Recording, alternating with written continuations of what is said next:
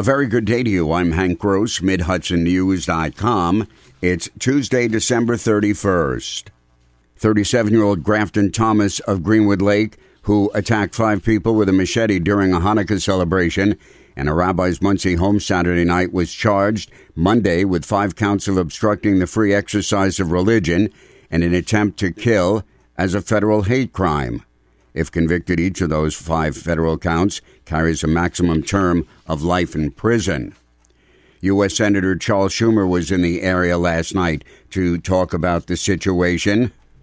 Anti-Semitism grows and prospers when people of goodwill are silent. We will not be silent. Schumer said the community must protect itself with words and actions. So this afternoon, I called for quadrupling the funding to protect synagogues, shuls, and other houses of worship, to provide security guards, to allow them to install cameras and strong doors and walls, so this will be never again, and it cannot happen again. Lieutenant Governor Kathy Hochul didn't mince words while speaking in the area to the Jewish Federation Unity rally last night. There's no tolerance for hate in our state, she said. Dana Distributors, the Budweiser beer distributor in Goshen, is once again footing the bill for the alert cab rides home New Year's Eve for anyone who has had too much to drink at their local bar or pub.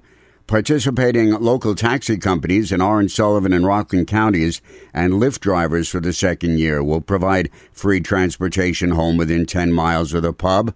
Top law enforcement officials from the 3 counties gathered at Dana's headquarters on Monday to urge people to drink responsibly, assign a designated driver, or use the Alert Cab program to get home safely.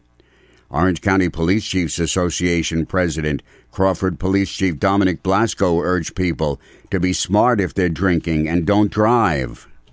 2020 is going to be a new year for law enforcement. There are a lot of changes coming, but we can tell you that we will have patrols on not only tonight, tomorrow night, but for the rest of the year to hold those that make the bad decision of drinking and driving accountable. In the words of State Assemblyman Carl Bravernick, don't be stupid, use the program.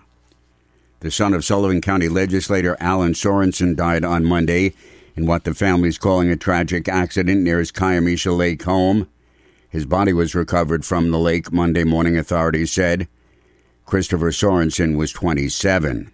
I'm Hank Gross, MidHudsonNews.com.